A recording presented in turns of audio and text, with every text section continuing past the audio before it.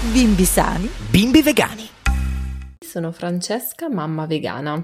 Quello di cui vorrei parlare oggi è l'abbigliamento dei bimbi. Diciamoci la verità, chi non si è mai soffermato a osservare con gli occhi estasiati quei tenerissimi completini microscopici esposti nelle vetrine dei negozi di abbigliamento per bambini? Sono così piccoli, così colorati, hanno gli animaletti, le fantasie più disparate sui tessuti morbidi. Vestire mia figlia Camilla con quegli abitini è probabilmente una delle prime scene che mi sono figurata quando sono rimasta incinta. E mia madre, futura nonna, già voleva dilapidare la sua pensione per acquistare un corredo di body, calze e quant'altro degno di questo nome. Per fortuna, con la mia solita tendenza a procrastinare, ho rimandato lo shopping e nel frattempo ho incontrato il mondo dell'usato e il mondo del riciclo fra mamme, una salvezza praticamente. I neonati cambiano taglia praticamente ogni 2 o 3 settimane, quindi che senza comprare 20 body che probabilmente userai 2 volte, vista anche la frequenza con cui è necessario cambiarli. Pensa poi allo spreco di risorse e denaro per produrre quegli abiti. Senza parlare anche dei giochini che all'inizio guarderà davvero poco, poi si stuferà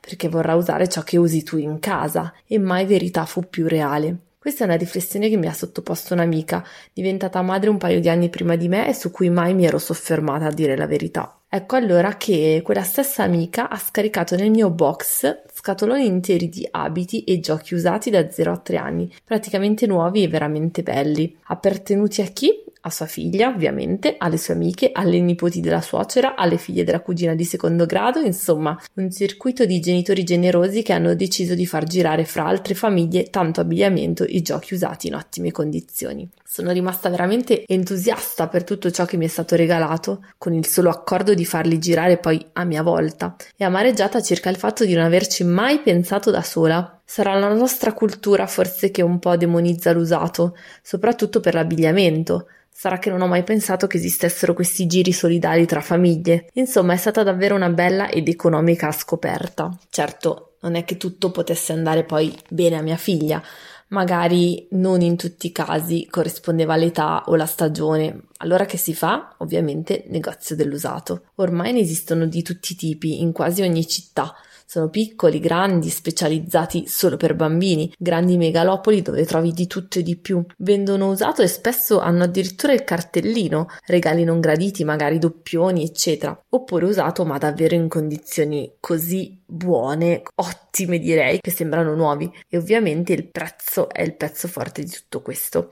Sono riuscita a trovare anche vestiti delle collezioni passate di noti brand di abbigliamento infantile e a prezzi stracciati. Evviva! Una menzione speciale va anche ai giochi per bambini. Come si fa a essere sostenibili anche nello scegliere i giocattoli per i propri figli? Beh, le strade, almeno nel mio caso, quelle che ho trovato sono 3.